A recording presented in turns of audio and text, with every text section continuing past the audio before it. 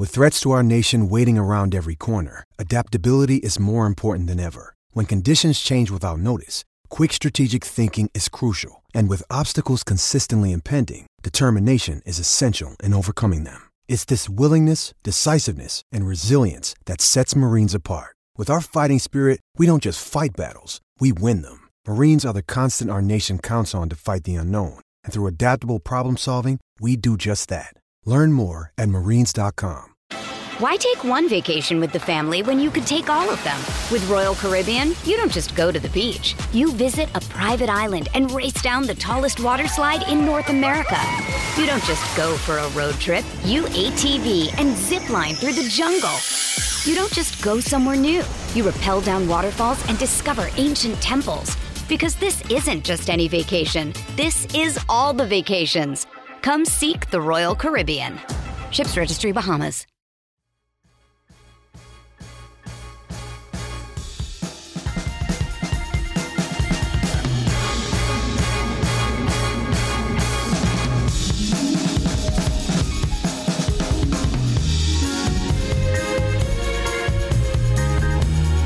Welcome to the Nat Coombs Show. Good to have you with us, gang. Happy Monday. Did you have a good Thanksgiving?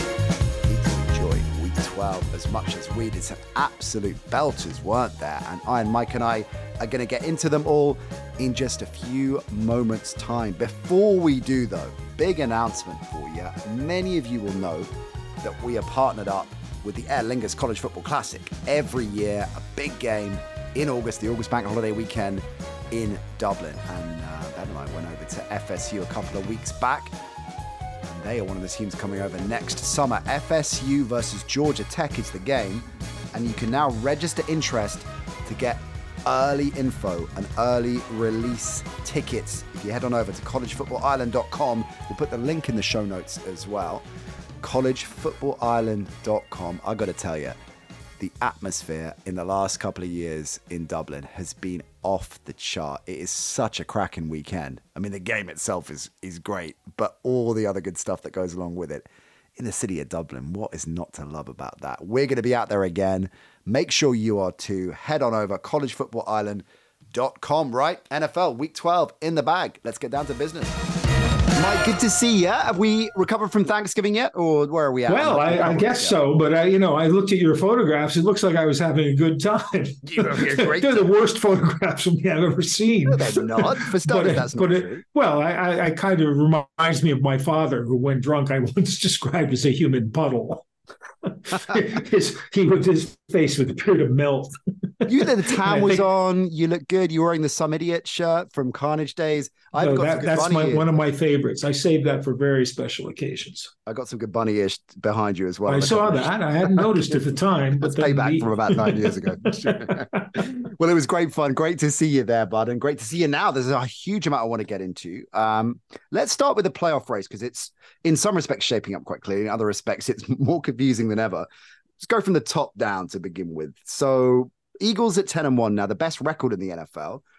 Are they the best team in the NFL right now? Well, I think we went into this last week, and they have a certain amount of balance, and they also have an awful lot of, I hesitate to use words like character or will, or that kind of thing. But that was the fourth game in a row they've won after trailing at halftime, which apparently has only been done 3 other times in the modern NFL.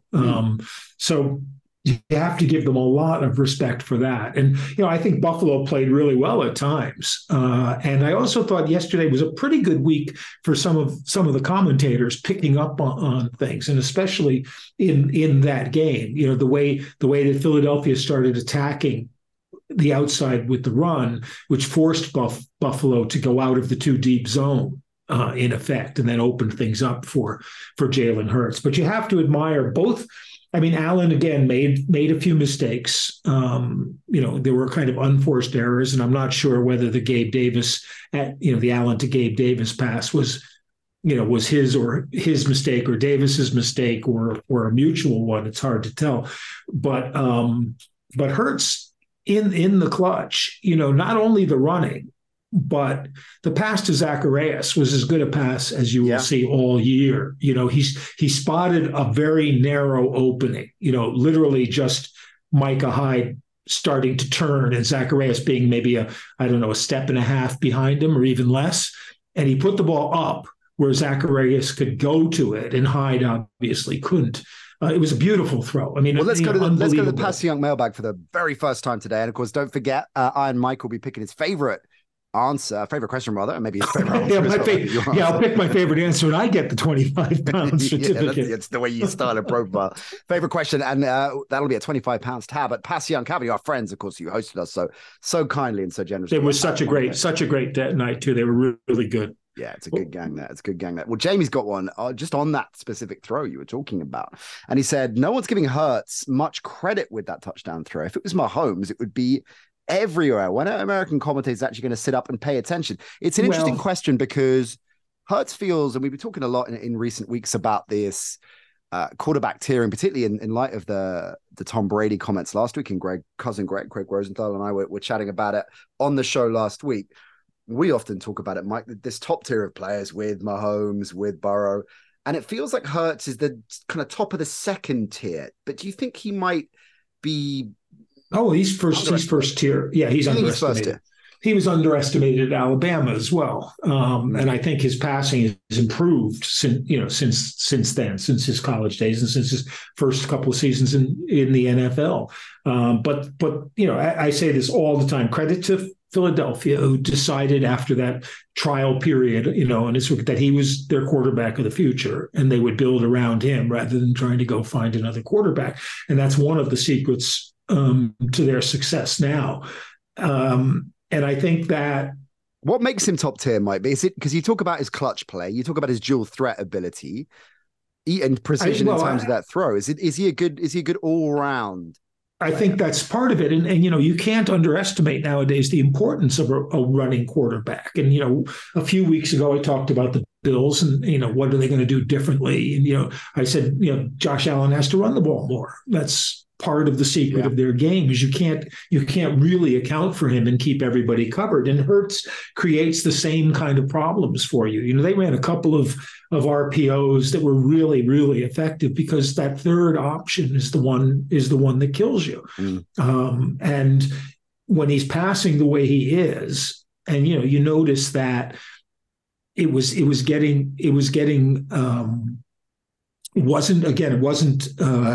having to go to AJ all the time. It was Devonta Smith that they were getting into those open areas on the outside once that too deep zone was gone. And, he recognized it immediately. That was the plan, obviously. But Smith is such a great weapon for them because he is the second receiving option, and remember, they're doing this without Goddard, who helped open things up in the middle.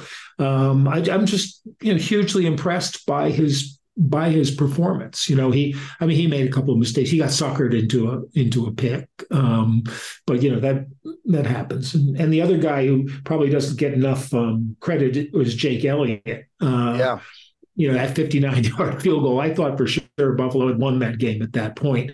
But do you think Matt Amendola was still sitting in the Texas locker room hours after he'd missed his 58-yarder, and then that came on the screen, and he was, "Oh, come on!" Matt Amendola is not, he doesn't have the power leg reputation of Elliott, and Elliott set up though. You'd have loved this because we do that game on radio, and it was Maselli and that crew, the Jags crew, and. We were thinking about the over-under on how many times they were talking throughout the broadcast, and particularly as the game played out the way it did, Texans-Jags game, that Matt Amendola had never made a 50-yard or more field goal in his NFL career. I think it was about 37 times they kept on saying he's never. So I was saying to the boys, I guarantee you he's going to make this to take this to overtime. We're going to be here for another 40 minutes. I mean, blessed. If the Patriots had missed that field goal with the kicker they traded up in the fourth round to get while passing on DeJuan Jones at right tackle, that game the overtime could have gone on to infinity. it would have been like first team scores. I thought it might be a 0-0 game. I really did at one stage. I think they're the first team since the 93 Patriots. I think I read it somewhere. So that's 30 years to hold the opponents to 10 or less points and 2 straight weeks and lose both games. It's insane. But back to the Eagles, I thought too, Jason Kelce, after the game, said that he had flinched or twitched both times on those late false start calls on him, and then he went to the locker room, and I don't know whether it was to like get something to calm him down, but my first thought was it was an injury, and he had been kind of like trying to loosen his shoulders before he made the snap. But he said no after the game that he had got them both wrong, the noise and all that stuff. But the weird thing is that it was such a slight movement, and they called it. And meanwhile, you had the right Driscoll, the right tackle, filling in for Johnson, who was a yard and a half back in motion when one play was snapped. And again, I think it was the crowd noise missing the snap. They went silent snap after a while. You have all the time, Buffalo does it all the time, the right guard signals the blocking and tells the center when he can snap, gives the center an advantage of just being able to concentrate on making sure he knows where the quarterback is on the shotgun snap. But that guy's arm will be in motion even as the ball's being snapped. He's putting it back, and I don't understand why why some motions are okay and other motions aren't. And they say, it's because they're set. Well, then they're set in the other situation too. It's one of those incongruities. There were a couple of times you saw them in empty backfield and it looked like they had 10 men on the line of scrimmage, basically, because nobody seems to bother. The tackles are further back than the flankers. So it's like the 3 receivers are in a straight line on the line of scrimmage and the tackle is in the slot. But that's, someone else got called. I was trying to think what the other game someone got called for it not having enough. I missed that. Lined up. It might even be in there. But I mean, it could happen more often. I'll go into my major ref rant later on. All right, later on. As indeed, I'm sure the gang at home do as well. Hey, but one of them came from that game as well. Okay, on the Bills, you look at their running now. They've got Kansas City, Dallas, and Miami. It's brutal, right? So I guess glass half empty, you're thinking, stick a fork in it. But glass half full, they're going to take a lot of positives, particularly from how the offense played in that game. Oh yeah, no, I mean, I think it's a real shame because they played well. The team played well. The defense played well too. And you hate to harp on injuries and stuff, but they really still have a problem stopping the run because they don't. DeQuan Jones was such a big part of that. But you had to come out of that thinking they were in a position to win for sure. They played well enough to win against what is the best record in the league. And at this after Thanksgiving, you are what your record says you are, in Bill Parcells' famous words. So I think it's going to be unrealistic of them to expect to win the next 3 games. But if they win 2, they're probably in a good position to wild card. It's just that most of their competition in the AFC is playing much easier schedules. Easier. Well, we'll get into that wild card race because it's fascinating in both conferences actually, but particularly I think in the AFC.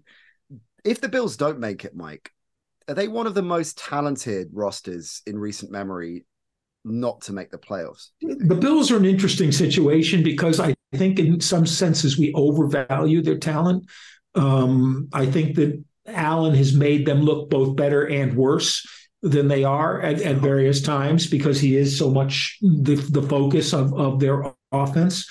I think their offensive line benefits from that more than I think it's a decent offensive line, but not a good one, not a very good one. I think their defense, again, but just on your point about Allen, because sorry, if I could just jump in, comparing that to Hurts, right? Because we've just said that Hurts, if you look at Hurts's box score, and I know that's always not always, but often can be misleading, right? But he was 18 of 31 for 200 yards.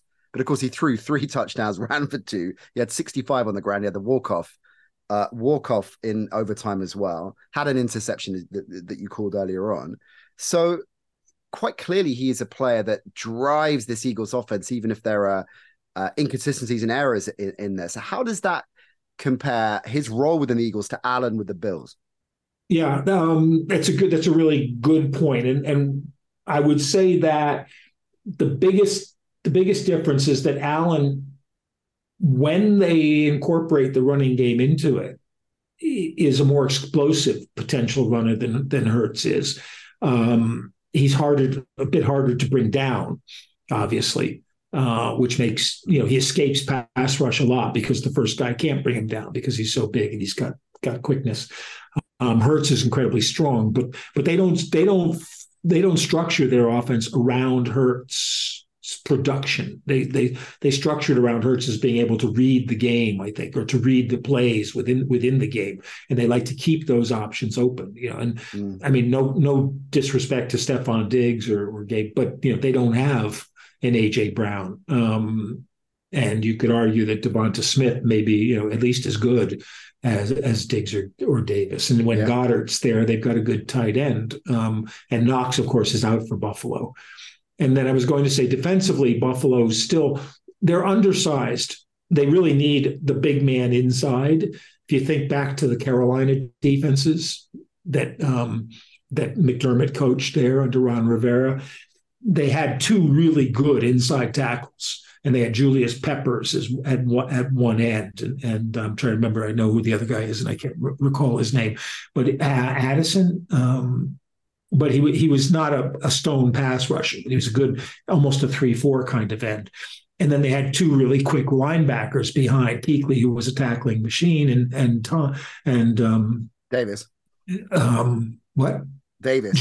Thomas Jones. Oh, Thomas Jones, sure, yeah. And then Shaq, who was the same, basically, but was a converted safety. So the difference between that and Buffalo, especially without Daquan Jones, is they don't have that really dominant inside. Oliver is more of a move tackle, and therefore that makes it a little bit harder. They don't have an exceptional end like Julius Peppers, which would help anybody, obviously. Sure. Which is why they went and got Von Miller, to be a pass rushing kind of end. So I think Milano's a great player, but they don't have a key. He's kind of a Kuechly, but he's not as big as Kuechly was. And so I think they're somewhat, I was one of the people who thought this would be their year, on paper. It looked like they were all set to challenge. And unfortunately, you can deal sort of with one injury at a time, but when they come all at the same time, it makes it hard to do those adjustments. I look at Miami, and Jalen Phillips is out now. It's not the worst loss they could have, but it's going to require some adjustment. But at least it's, if they had lost Jalen Phillips and Christian Watkins at the same time, that would be the same kind of situation. And Ramsey as well, Chuck Ramsey in the mix, because Chuck Ramsey. Chuck Ramsey, no, he's the backup tight end for the Falcons. I've got a question for the Passion mailbag. Oh, okay. You're not allowed to win the 25 quid tab, then, Mike. We established that. Okay, but given that last week you didn't talk West Ham into signing Darnell White after he scored on that safety, kicked that one through. How about Zay Flowers this week? Did you see his touchdown celebration where he kicked a penalty? He kicked a penalty, basically. I go, there it is. Nat's going to sign him for West Ham. He's injured, Zay Flowers. They're bagged up. They've got Andrews as well. Let's go to Ravens next, because they're the number one in the seed in the AFC, of course. An ugly win over the Chargers. That's what playing the Chargers is all about. Right, that too. Charger-rama. This was an interesting number, courtesy of NFL Stats and Info. Lamar is now 5,000 career rushing yards, right? He reached that on Sunday against the Chargers. In his 84th game, there are three other quarterbacks in the modern NFL that have rushed for 5,000 yards in their career. Can you name them, Mike? In their career? Mm-hmm. Bobby Douglas? No. This is modern era NFL, I think. Well, Bobby Douglas is fairly how modern is modern? Well, in the last. Okay. Well, Michael Vick. Yeah, Vick. Michael Vick is one. Randall Cunningham. Years. Yeah. No. Vick is one. One's playing right now, and one has been playing up until very recently. Josh Allen's not up to 5,000, is he? No. Russell Wilson. Russell Wilson, And 5,000. Cam Newton was the other. It would have taken up Cam. I would have got eventually. Cam, yeah. Russell Wilson, I wouldn't have. They all took over 100 games to reach that. Jackson's done 84 career games. Yeah, Jackson's much more like Allen than Hurts. Put it that way in terms of what he can do. But the way Baltimore use him is more like Hurts. In the sense of they want, when their running game is working now, they're working with three backs. They're not running Jackson as their prime runner as they did in the Greg Roman era. The Greg Roman era. So it's these days now. That's the which opens up the passing a bit more. And they went out. They finally got a sort of over the middle passing offense going. Even Bateman's getting involved now, which is about time, I say, because he's one of those guys I pumped up big coming out of college, and he's underachieved in his first couple of years. It was probably that pressure, Mike. To be honest, you probably heard tape of you big when they hear, you're an Iron Mike underachiever club. Yeah, I'm the president. I'm the president. I'm the president of the Iron Mike underachiever club. I want to be the VP, Sons of Anarchy style. I'll be the sergeant at arms. We talked about Zay Flowers' injury. Beckham is banged up as well. Andrews as well. So got to keep an eye on that. Baltimore carrying Knox. And every team does, to your point. It's the ones that get a chunk of them at the same time. And it looks like Baltimore have right now. Got to keep an eye on in the run and teams that are picking up these key injuries, because those are three fundamentally important players for their offense. With the Chargers, is it the end of the road for Staley, do you think now? Is it any way back? I've been thinking that since last year. I mean, it's so yeah. I mean, I don't know what they're going to do.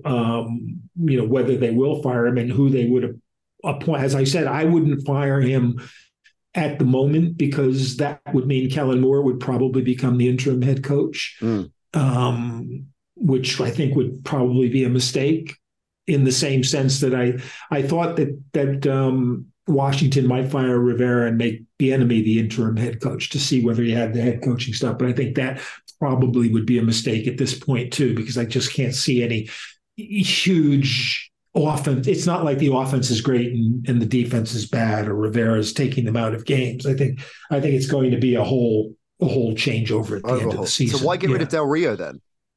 Well, that's in a sense scapegoating. Yeah, sure.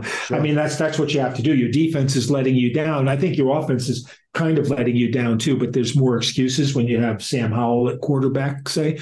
But Bieniemy's leaving him out to get killed, basically. It's and he's a tough kid, to get through as he's got through. But do you think he's legit? Because we talked.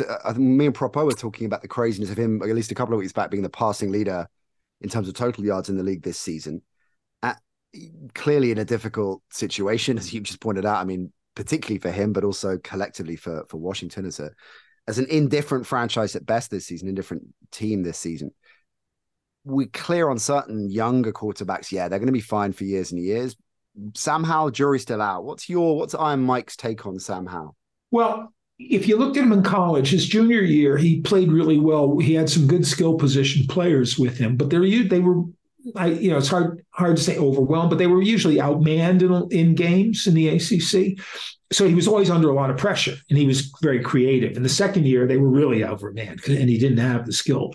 And that's kind of what he's gone into in Washington, was this thing where it's as if he's supposed to try to conjure plays, the Gardner Minshew effect. He's supposed to kind of conjure plays out of nothing. And if you want a comparison for him, I think he's a bigger Gardner Minshew with a stronger arm, and probably more suited to be a starting quarterback in the NFL. I think what you need is to be able to put a system together so he can show, he can do what's expected in the NFL. He's not good enough to be a playground style Kyler Murray kind of quarterback. He doesn't have that kind of open field talent. So, I mean, the problem for Washington above everything is the offensive line. And the biggest reason why Del Rio's firing was a little surprising was that they had got rid of Sweat and Young, but with Sweat and Young, they hadn't played all that well on defense anyway. They'd given up, I went and looked, they'd given up 30 points or more in 4 of their 7 games. That's not, that's not a powerhouse defense. Well, so if you lose those guys and you start giving up 30 points, what's the difference? Yeah. Speaking of powerhouse defenses, let's move on to the Chiefs, because you've been talking up just how effective their defense has been this season. Impressive it's been this season. Didn't look like it in the first 10 minutes of the game against the Raiders, who were just cutting through them like butter. I thought, here we go. The Antonio Pierce. It was as if Andy Reid said, "Look, everybody says we can't score in the second half, and it's our defense that's winning games. Fuck him, we're going to prove them wrong. What can we do? What can we do? What can we do to liven things up?" Yeah. And sure enough, they were tied at the half, right? 14-14. And they played a great second half offensively. They still played well defensively. Although they adjusted. I mean, this is the Spags MO, right? The adjustment. Spags is having a tremendous season, defensively. And Jones, I think that may be the best game I've seen from Jones in a while, because we saw a lot of the game as well. But it was funny because I was watching Jalen Carter, and then as Jalen Carter got up from one great play, I thought, God, when he gets up, he looks just like Chris Jones, and he's a little bit shorter than Chris Jones, but they're basically that same kind of body type. We didn't talk about Carter's play last week when he almost intercepted a spike. It was one of the plays of the season. Carter, he goes under the center's legs, like kind of like a seal or a sea lion, sliding on the ice. And he slides through, and as Mahomes spikes it, he's got his hands out, and and Mahomes missed him. He missed it but not by much. If you combine the tush push with the I don't know what you call it, the Carter slide, or that could be an awesome combination. The walrus, I think. I've never seen. Apparently, someone did it in high school or somewhere, and he might have picked up on it from the video of that. But that was amazing. And we're getting into that territory of when Deshaun Watson fired the touchdown pass off his fired it off his teammate's helmet. Yeah. A two cushion shot. And I'm going to bank this one in. Actually, what's his name? Jamar Chase had 2 catches off deflections. One of them was absolutely brilliant. He had to come forward back toward the line of scrimmage as the ball deflected up in the air, and he took it. And there were 2 guys behind him, and he dodged both of them, and then got a big gain out of it. But back onto the Philly thing, I thought the biggest positive I saw in that second half was that Rice might well be stepping forward. They literally designed a 49ers type, Shanahan type play where he came all the way across the formation with everything going in the opposite direction just to get him that step. And if they can get him involved, because they desperately need a wide receiver who can be at least a 2. Right. Yeah, because it's the curious thing that they've got about 17 threes and they've got a 1 or a 2. But yeah, Rice had a big game, and you've been singing his praises for a while. Kelsey was right in the thick of it as well, and he picked up just shy of a ton too. So yeah, things looking good for the Chiefs. They're the 2 seed then in the West at 8-3. The Raiders dropped to 5-7 now with that loss. So let's look at that actually down the other end of the playoff picture, Mike, because pretty much this is where we need that graphic. If the season were to end today, right now, I've been trying to get my head around it in the last hour or so. That 5-7, I think, is slim to none playoff hopes for the Raiders specifically, because slim to George Pickens had a big catch yesterday. Hey, the Steelers, things are looking up for them. Yeah, and they've got an easy run in too. Yeah, well, let's look at that. Let's try and work it out, right? So you got Denver 6-5, Houston 6-5, Buffalo a 6-6, and I guess Cincy maybe 5-6. 5-6. Maybe they're just about breathing, but the line just below Miami. So if you draw that a firm line below Miami, everybody above there is locked in. The Steelers, the Browns, both 7-4, and then the Colts 6-5, right? So why don't we start with Denver? So Denver, one of those 6-5 teams, because they're the most improved team in the NFL. There's no doubt about it. And the defense, as we talked about on last week's show, really stepping up, and once again did it again this weekend. But the offense, I think, is where there's further cause for optimism, right? Because they ran on this strong Browns D, and Wilson is just looking more and more like the old Wilson every single week. Yeah, and the other thing they did was reduce the pass rush, and Garrett didn't have a great game. Garrett wasn't the kind of factor he's been in most of the Cleveland games. I was wondering whether PJ Walker would have been a better choice. It's one of those things. Do you go with the young guy who's probably your future quarterback? But if you're Cleveland, he's not your future quarterback, at least not for the next 2 years, because you can't afford for him to be your future quarterback. So do you go with the guy who maybe gives you a little bit better chance of winning, which is PJ Walker? I guess they might have to because of concussion protocol, right? Walker might start next week. Yeah, but I was thinking I didn't see enough from Thompson Robinson last week, even though he played pretty well, to think that you might want to go with him. But I understood the reasons why. I mean, you couldn't expect Troutman to have two TD catches, although, it's like these guys who follow Sean Payton around, they all have their moments in the sun sooner or later. And we're forgetting here, of course, is Joe Flacco. Joe Flacco time soon. I wouldn't be surprised, to be honest, and as I keep saying, Flacco is the master of the greatest play in the NFL, which is the underthrown deep pass. Sure. We saw one. I'm trying to think of who it was, but where the catch was made, on the underthrow. Because again, when the guy's chasing you and he's facing you and not looking back for the ball, when you come forward, if he doesn't get in your way, you've still got the better chance of catching it because he has no idea where the ball is, and his only choice if you're still be in front of him or behind him, depending on which way you're facing, is that, he's got to paw you. When he sees your arms go up, he starts pawing your arms or putting his hands in your face so you can't see.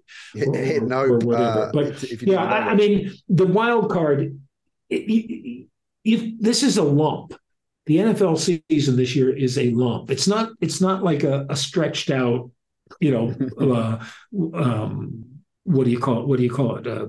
Panorama or of teams, along from strongest to weakest. It's like a few strong teams in one small lump, and then a big lump of mediocrity, and then a few teams at the end, like the Patriots and the Cardinals and the Panthers, and who are going to be fighting for the first couple of draft picks.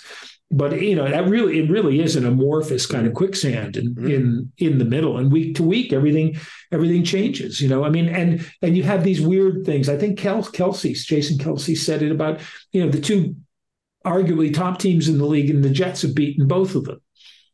It's like sure, of course, because the week one, that's so true. I hadn't even considered that, but it's such a great point you make, Mike, because you look at unpicking this. Okay, so the Steelers post Matt Canada, as we alluded to, had more offense than before. They had 400 yards of offense, to be precise, but there's still obvious, significant questions about the validity of that. Setting the bar somewhat low there, but right. They're 7-4. The Browns, we've talked about their quarterback issues, huge problem for them in the run-in. So the Colts and the Steelers. I mean, the Colts with Minshew 6-5.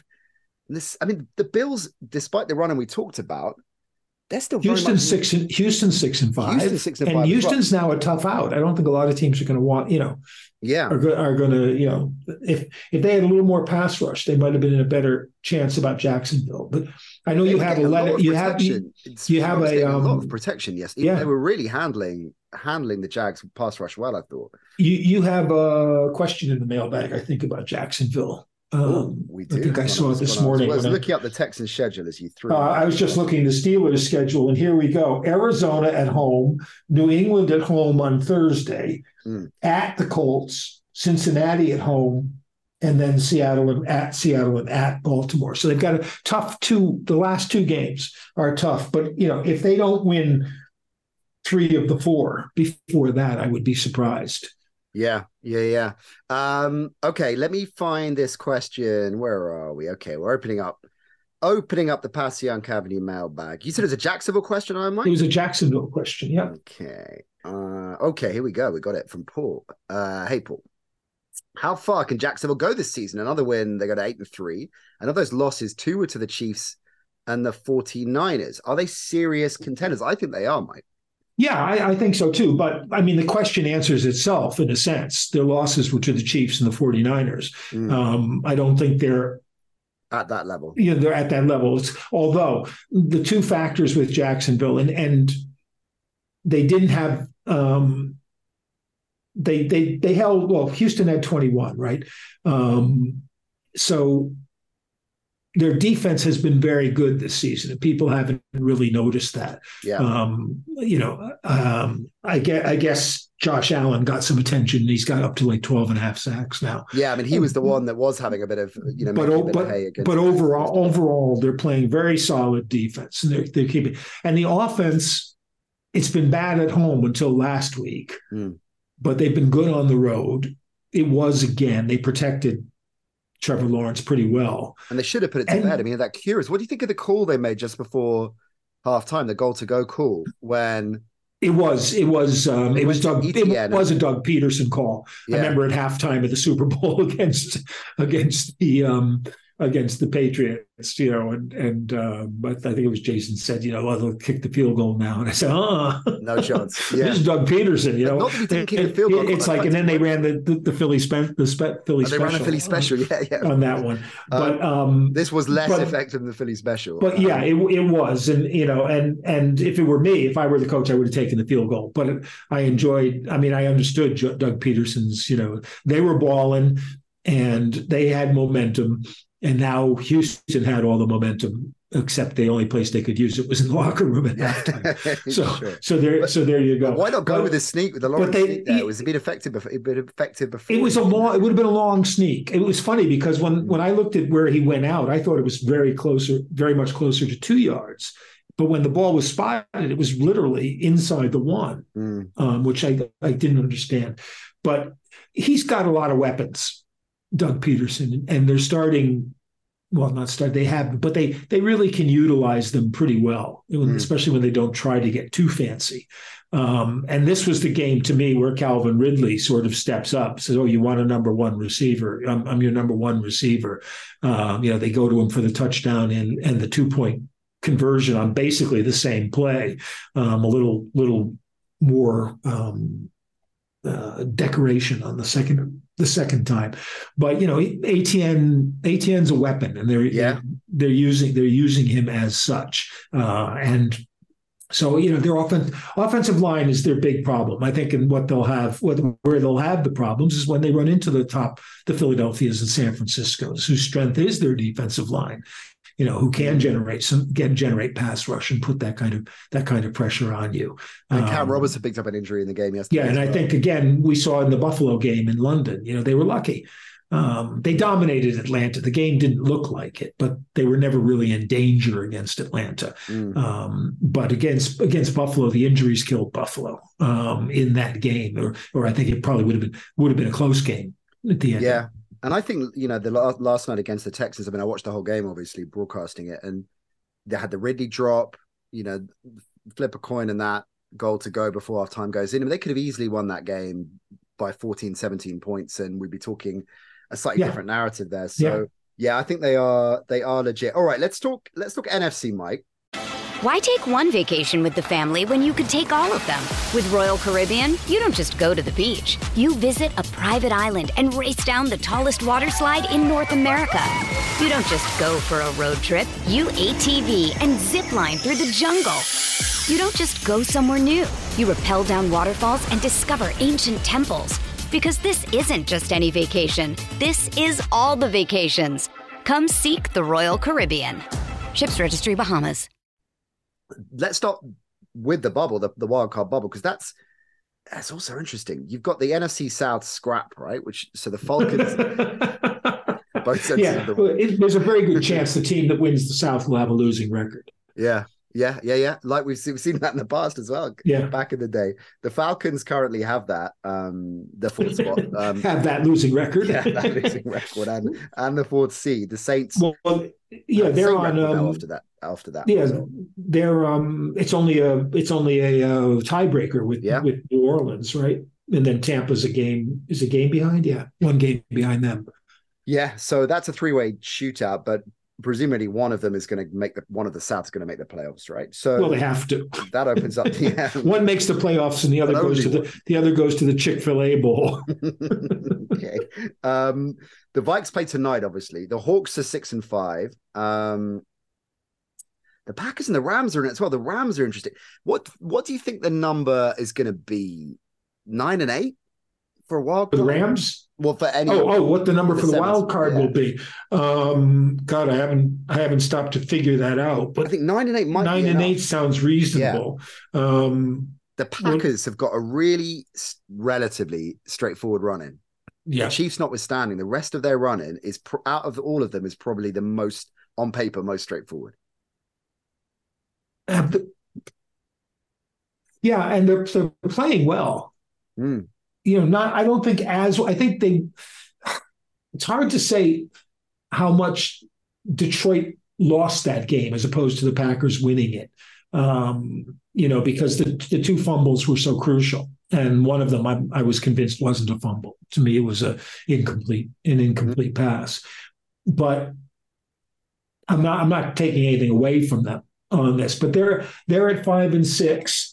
Right. And Seattle's at 6-5. Yeah. The Rams are at 5-6.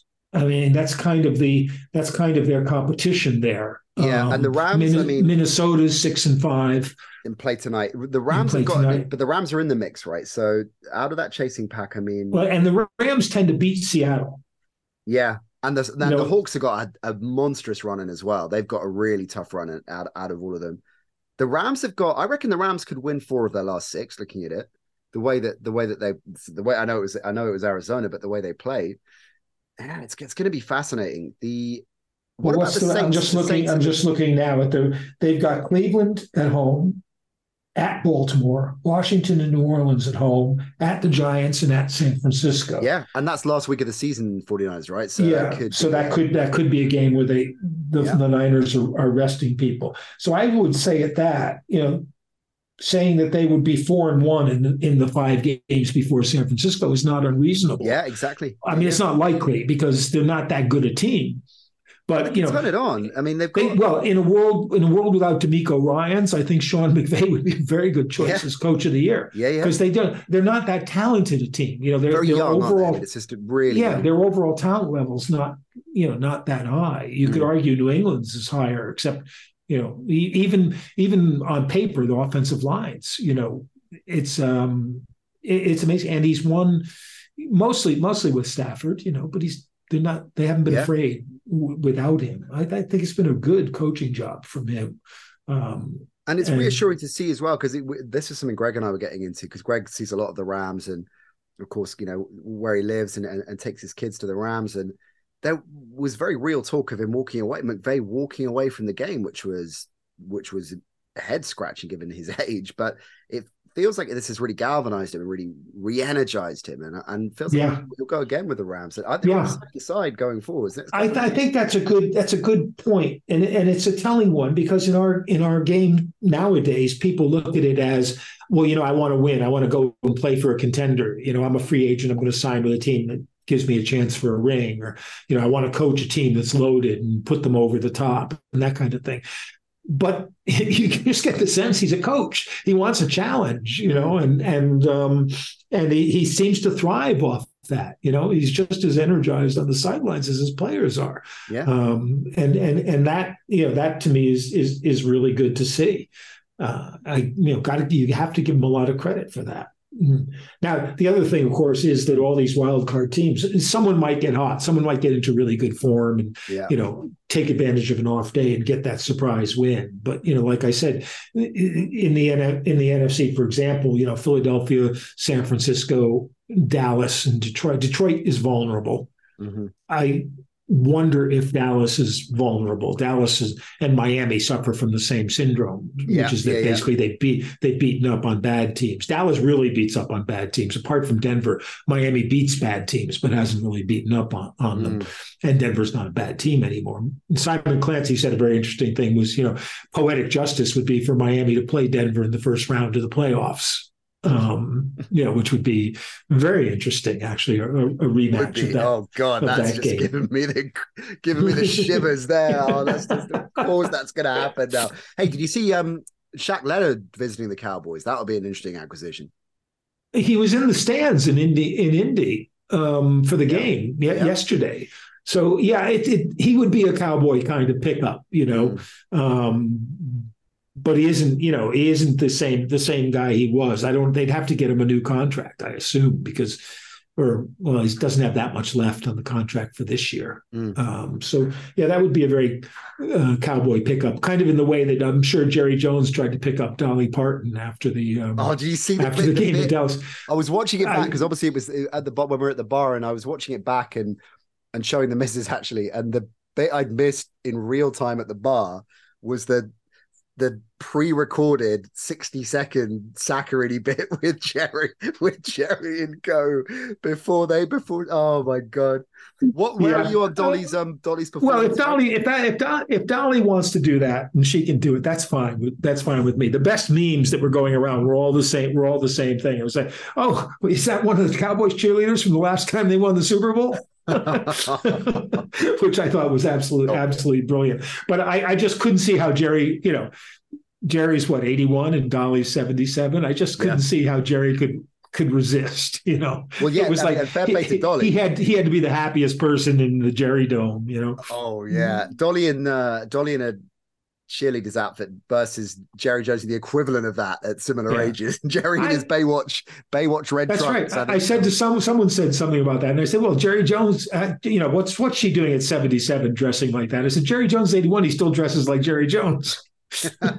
She definitely let her dress how she wants. A ridiculous thing to say. Yeah, okay, I remember when I was young and the Dallas Cowboys cheerleaders were out there, and it was, this is America's team and it's Cowboy cheerleaders movie and all this kind of. And I'm thinking, isn't it just? It's a great go-go boot, hot pants tease. There's nothing vaguely sexual about it. but to the middle of America, this is hot stuff, baby. The 48 hours in Vegas when everything goes horribly wrong, when you come from middle America and blow it all in 1 week, the college tuition in 1 weekend.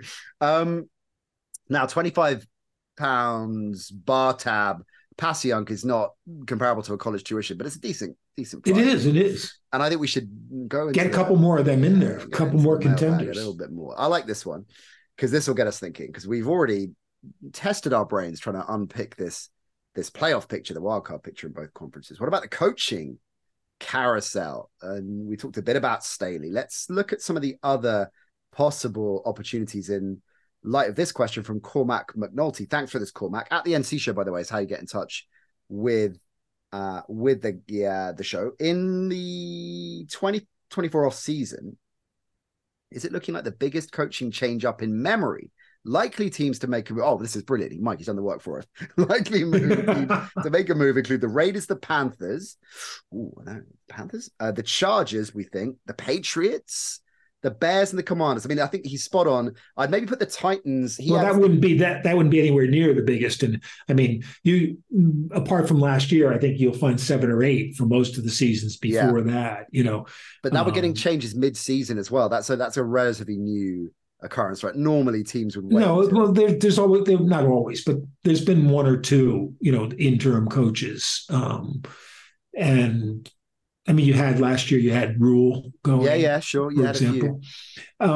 Carolina's a lot of those are very interesting dynamics. And I know you had a Carolina question in there as well. Mike, you've been scouring about. We did. Well, yeah. Who's the we were a little late start, so I had a chance to read and see. We actually did some prep for the show this week. James Gregory, who's the most to blame for the Panthers this season? The owner, GM, coach, or quarterback? And what would you do to fix it? Yeah, that to me is really interesting because everybody was talking about Tepper and being a big hedge fund guy and smart and all that kind of stuff and blah, blah, blah.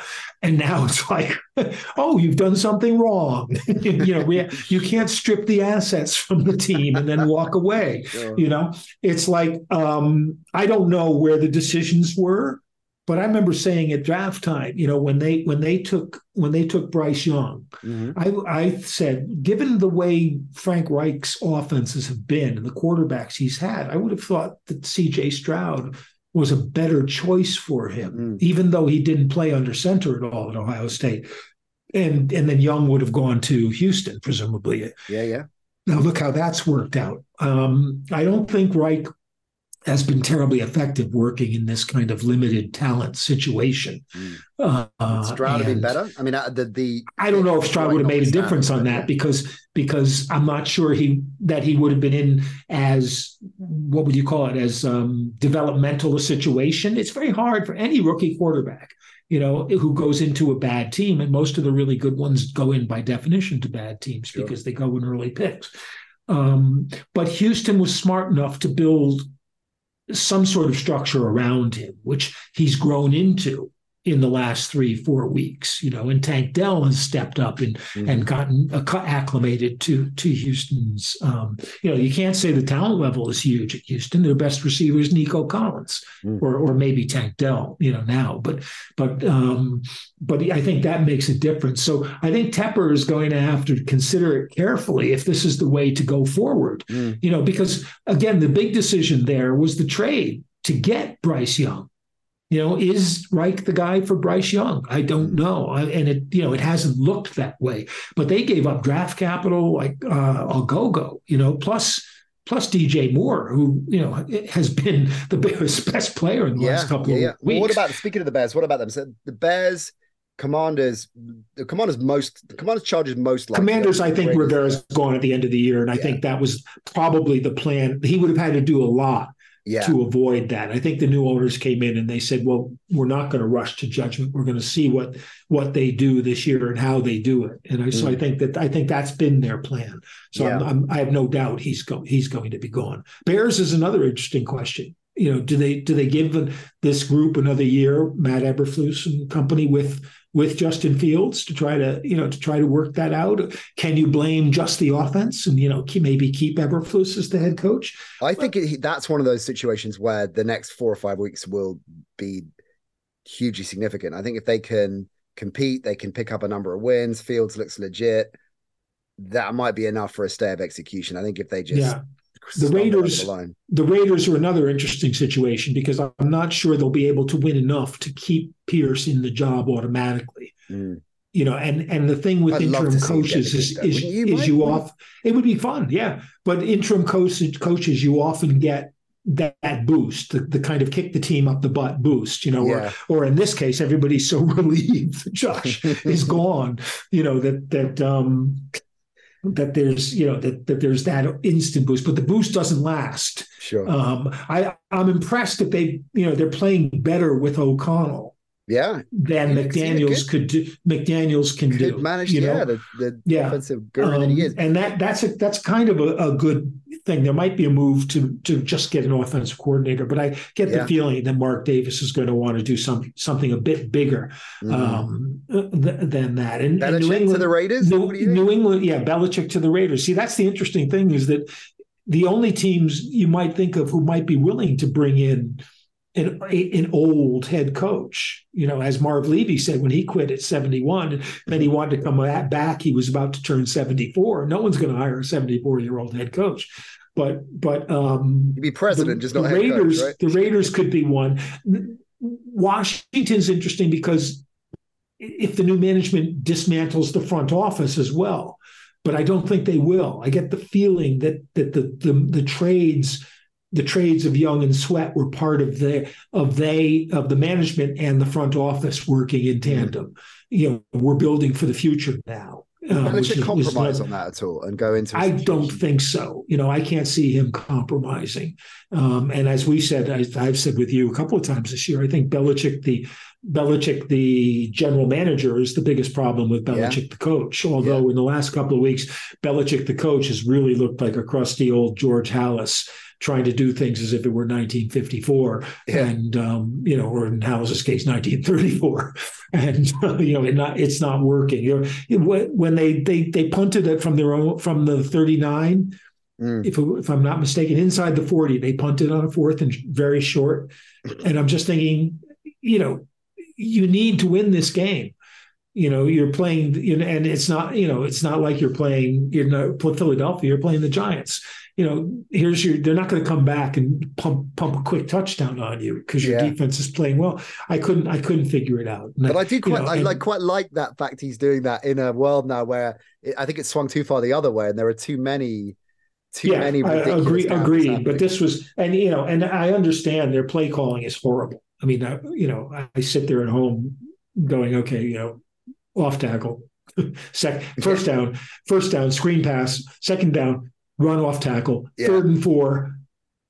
They're not going to run for it. They're going to pass, but they're not going to throw a pass more than 3 yards downfield. It's like it was in the conservative play calling. I understand that you're trying to make it easy for your quarterbacks who are not optimal, but you're only making it worse because not only are you limiting your offense, but you're killing their confidence if you don't trust them to throw the ball 12 yards downfield. Chat GPT, the basic version of it only takes you up to January. Is it January 22? I think it said, and it tells you I don't have any data to go beyond that. Do you think we'll find out in years to come that what's happened in New England this year is that Belichick is some kind of AI? They've replaced the real Belichick. AI. They have an AI Bill Belichick. Goes up to play calling from up to 1993. That would be pretty. Well, I said it at one point a couple of weeks ago. I said, he's chasing George Halas is the next mark, and so he's decided he's going to beat George Halas by playing like George Halas. Although he doesn't have Mike Pyle and guys like that on his offensive line. When you said Chad, it reminded me of my big thing. One was in the, we're supposed to be trying to protect the players, right? And there's all kinds of, shall we say, borderline, unnecessary roughness calls, or they're very quick to defend. But in the Philly game, you had the horse collar by Hassan Reddick, right in front of the referee, and blatant. He pulls him by the jersey, and then he pulls him by the neck, and no call. And in the Patriots game, you had a good old-fashioned clothesline by Cam Brown on a punt return by Pop Douglas. I didn't see that. Okay. And he literally comes in, like Stan the Lariat Hansen or any number of guys in WWF or Japanese wrestling or whatever, with the clothesline, full speed, flying clothesline, and gets him chin and neck, helmet. It's a helmet hit. And the clothesline's not illegal like the horse collar is. So you can clothesline a guy across the chest, for example, but you can't contact the guy's head or neck, above the shoulders with your forearm, or it's the side of your, and I just and there's an official right there. Yeah. What are they looking at? I didn't see the Patriots one, but the Reddick one. Reddick just had that look on his face. Yeah. You can find it. You can find it on 8,972 Patriots fans. Videos, but it is pretty awful. And that kind of thing kind of irritates me quite a bit. I also didn't like when, what's his name, Clay Martin, they stop a play because of an administrative error. Oh yes, I quite like the fact he admitted that though. Yeah, as the comm said. When they should march off 15 yards against themselves. It's like, I don't. My favorite play of the week as well, I wanted to mention, was Drew Sample, the tight end for Cincinnati. Who knocked over Wilcox. He got the ball in the flat by the goal line, and his teammate was trying to line himself up for a block, kind of like a step in front of the goal line, and he just ran right into him in the back, knocked him over. It's like I'm not going to wait for you. Get out of my way. I got my touch. That's the kind of thing you do to me, Iron Mike. I think probably. Was the Jets Hail Mary the most Jetist play? Oh my! Of the NFL season, it might have been. Might have been. I can't understand. It was like he threw to an area where there didn't seem to be any Jets there. They only had 3 receivers, and there were about 7 guys in the Even end if you zone. excuse that, okay, let's roll with it. I kind of like that. If we're talking, the example we talked earlier about Doug Peterson, I kind of like the Like, yeah. Oh wait, yeah. Let it fly. What can happen? There's only two. What can happen bad? What bad can happen? Well, oh God. So there was nobody, and none of the receivers appeared to chase the play out of the end zone. So it's left to all the big beefs. That's reminded me. What did he make? It was. You know what it was like. You know what it reminded me of when the Dolphins beat the Patriots on the on the razzle dazzle. The Patriots. The last line of defense for the Patriots was Gronk.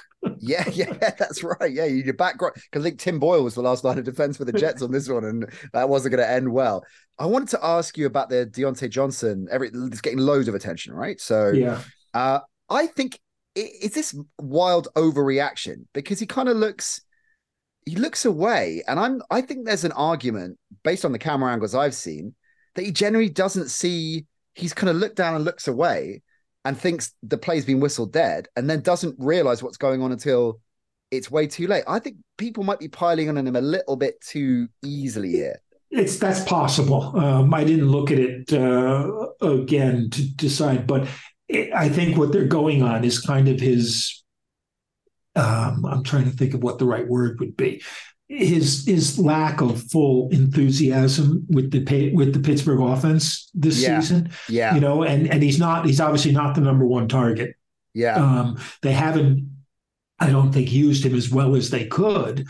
And he's got a kind of legitimate gripe there. But there's a strange thing in Pittsburgh, because 3 years ago, we were all talking about how teams have problems finding receivers. The Patriots, for example, keep drafting guys who N'Keal Harry and guys like that, and top in the first round or top of the second, and they wind up not being able to play.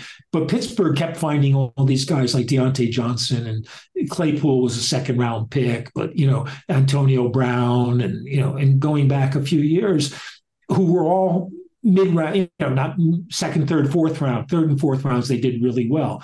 And then they all seem to kind of get that disease of me, and want to be the number one guy. Although with Antonio Brown being the only possible exception, none of them were really number one guys. They were all kind of complementary twos. Yeah. Very good receivers, but guys who would benefit from having either another couple of really good receivers around them, or what you might call a legitimate number one around them. And so they had attitudinal problems with all of them, one after another. And it seemed very strange. It's a really good point. And just drilling down more into your point on Johnson this season, Shefty and others reported last week about it kicked off in the Steelers locker room, right? Apparently it's Minka Fitzpatrick and Deontay Johnson.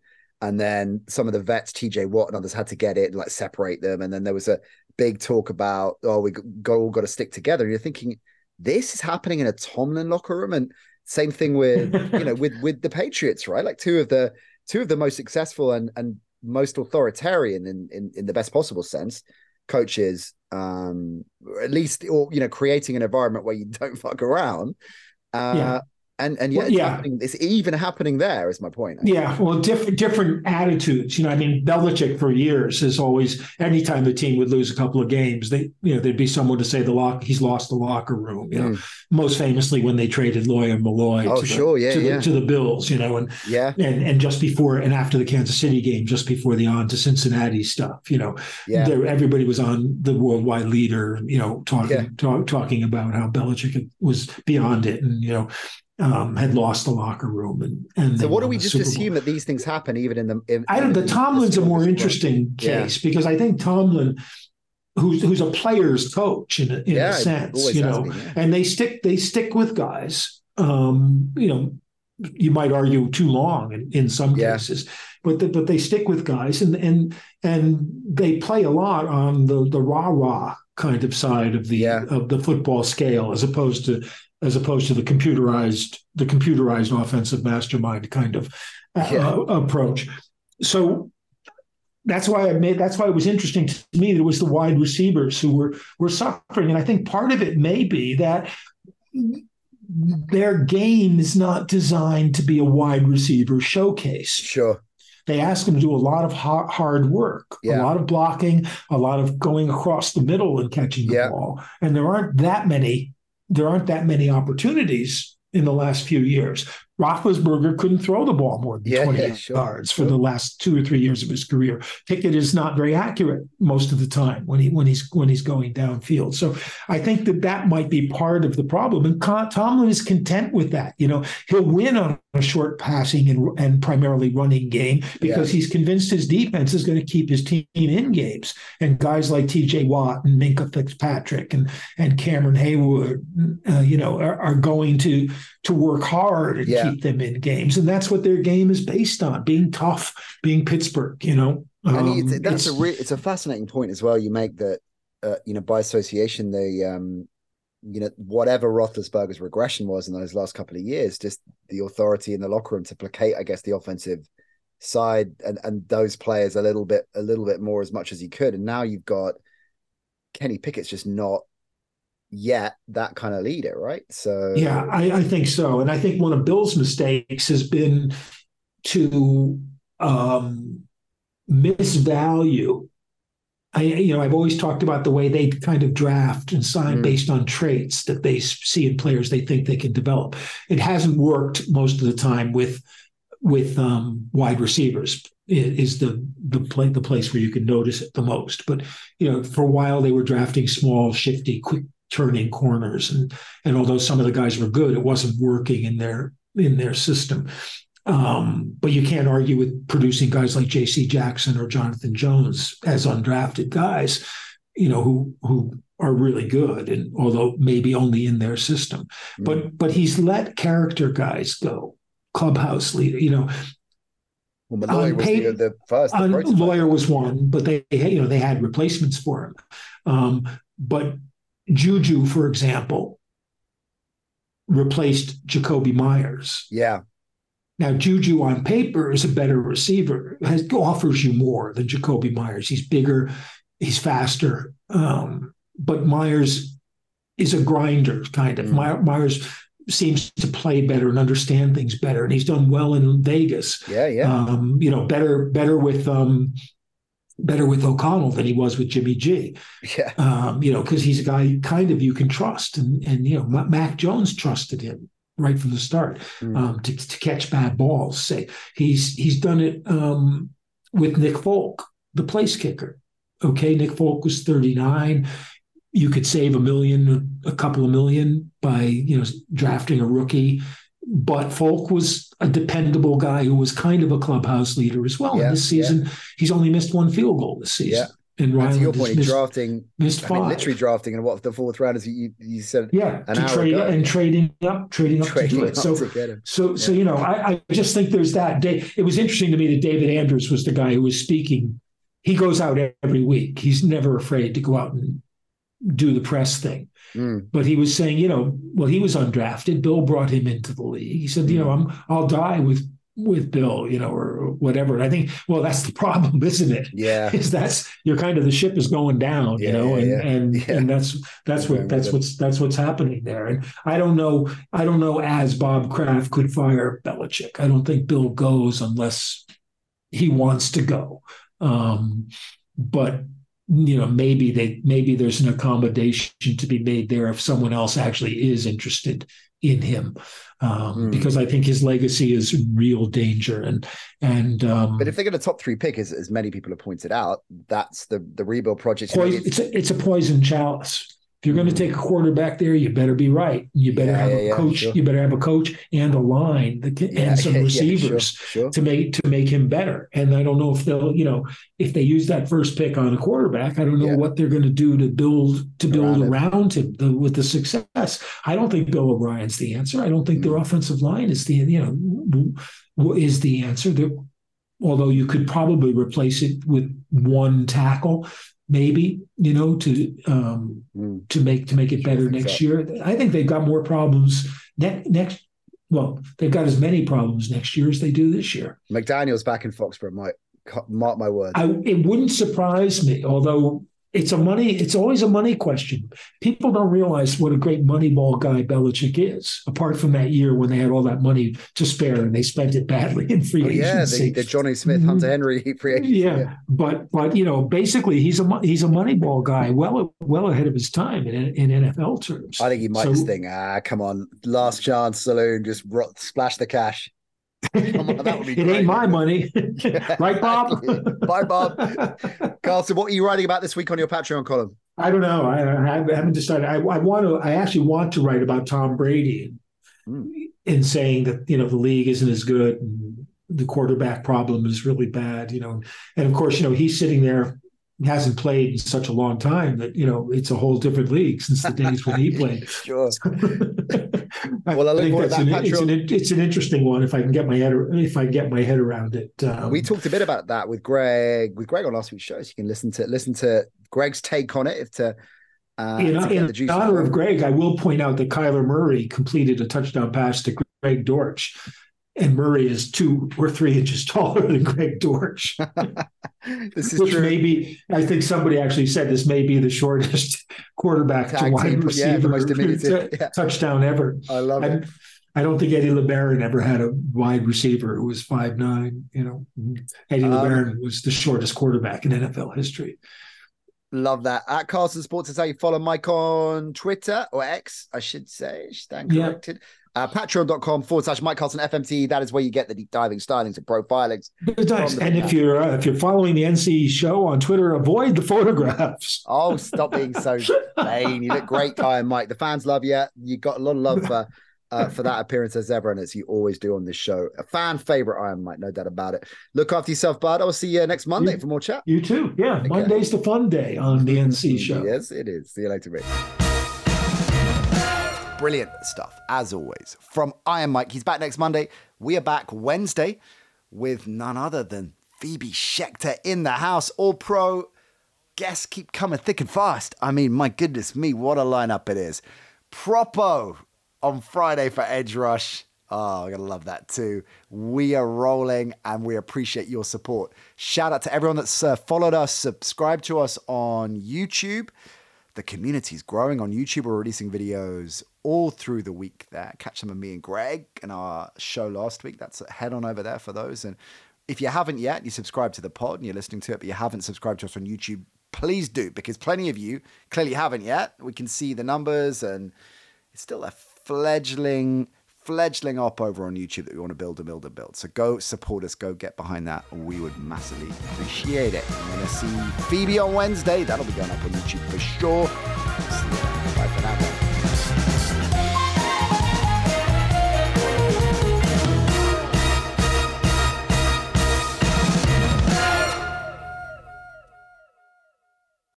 Sports Social Podcast Network.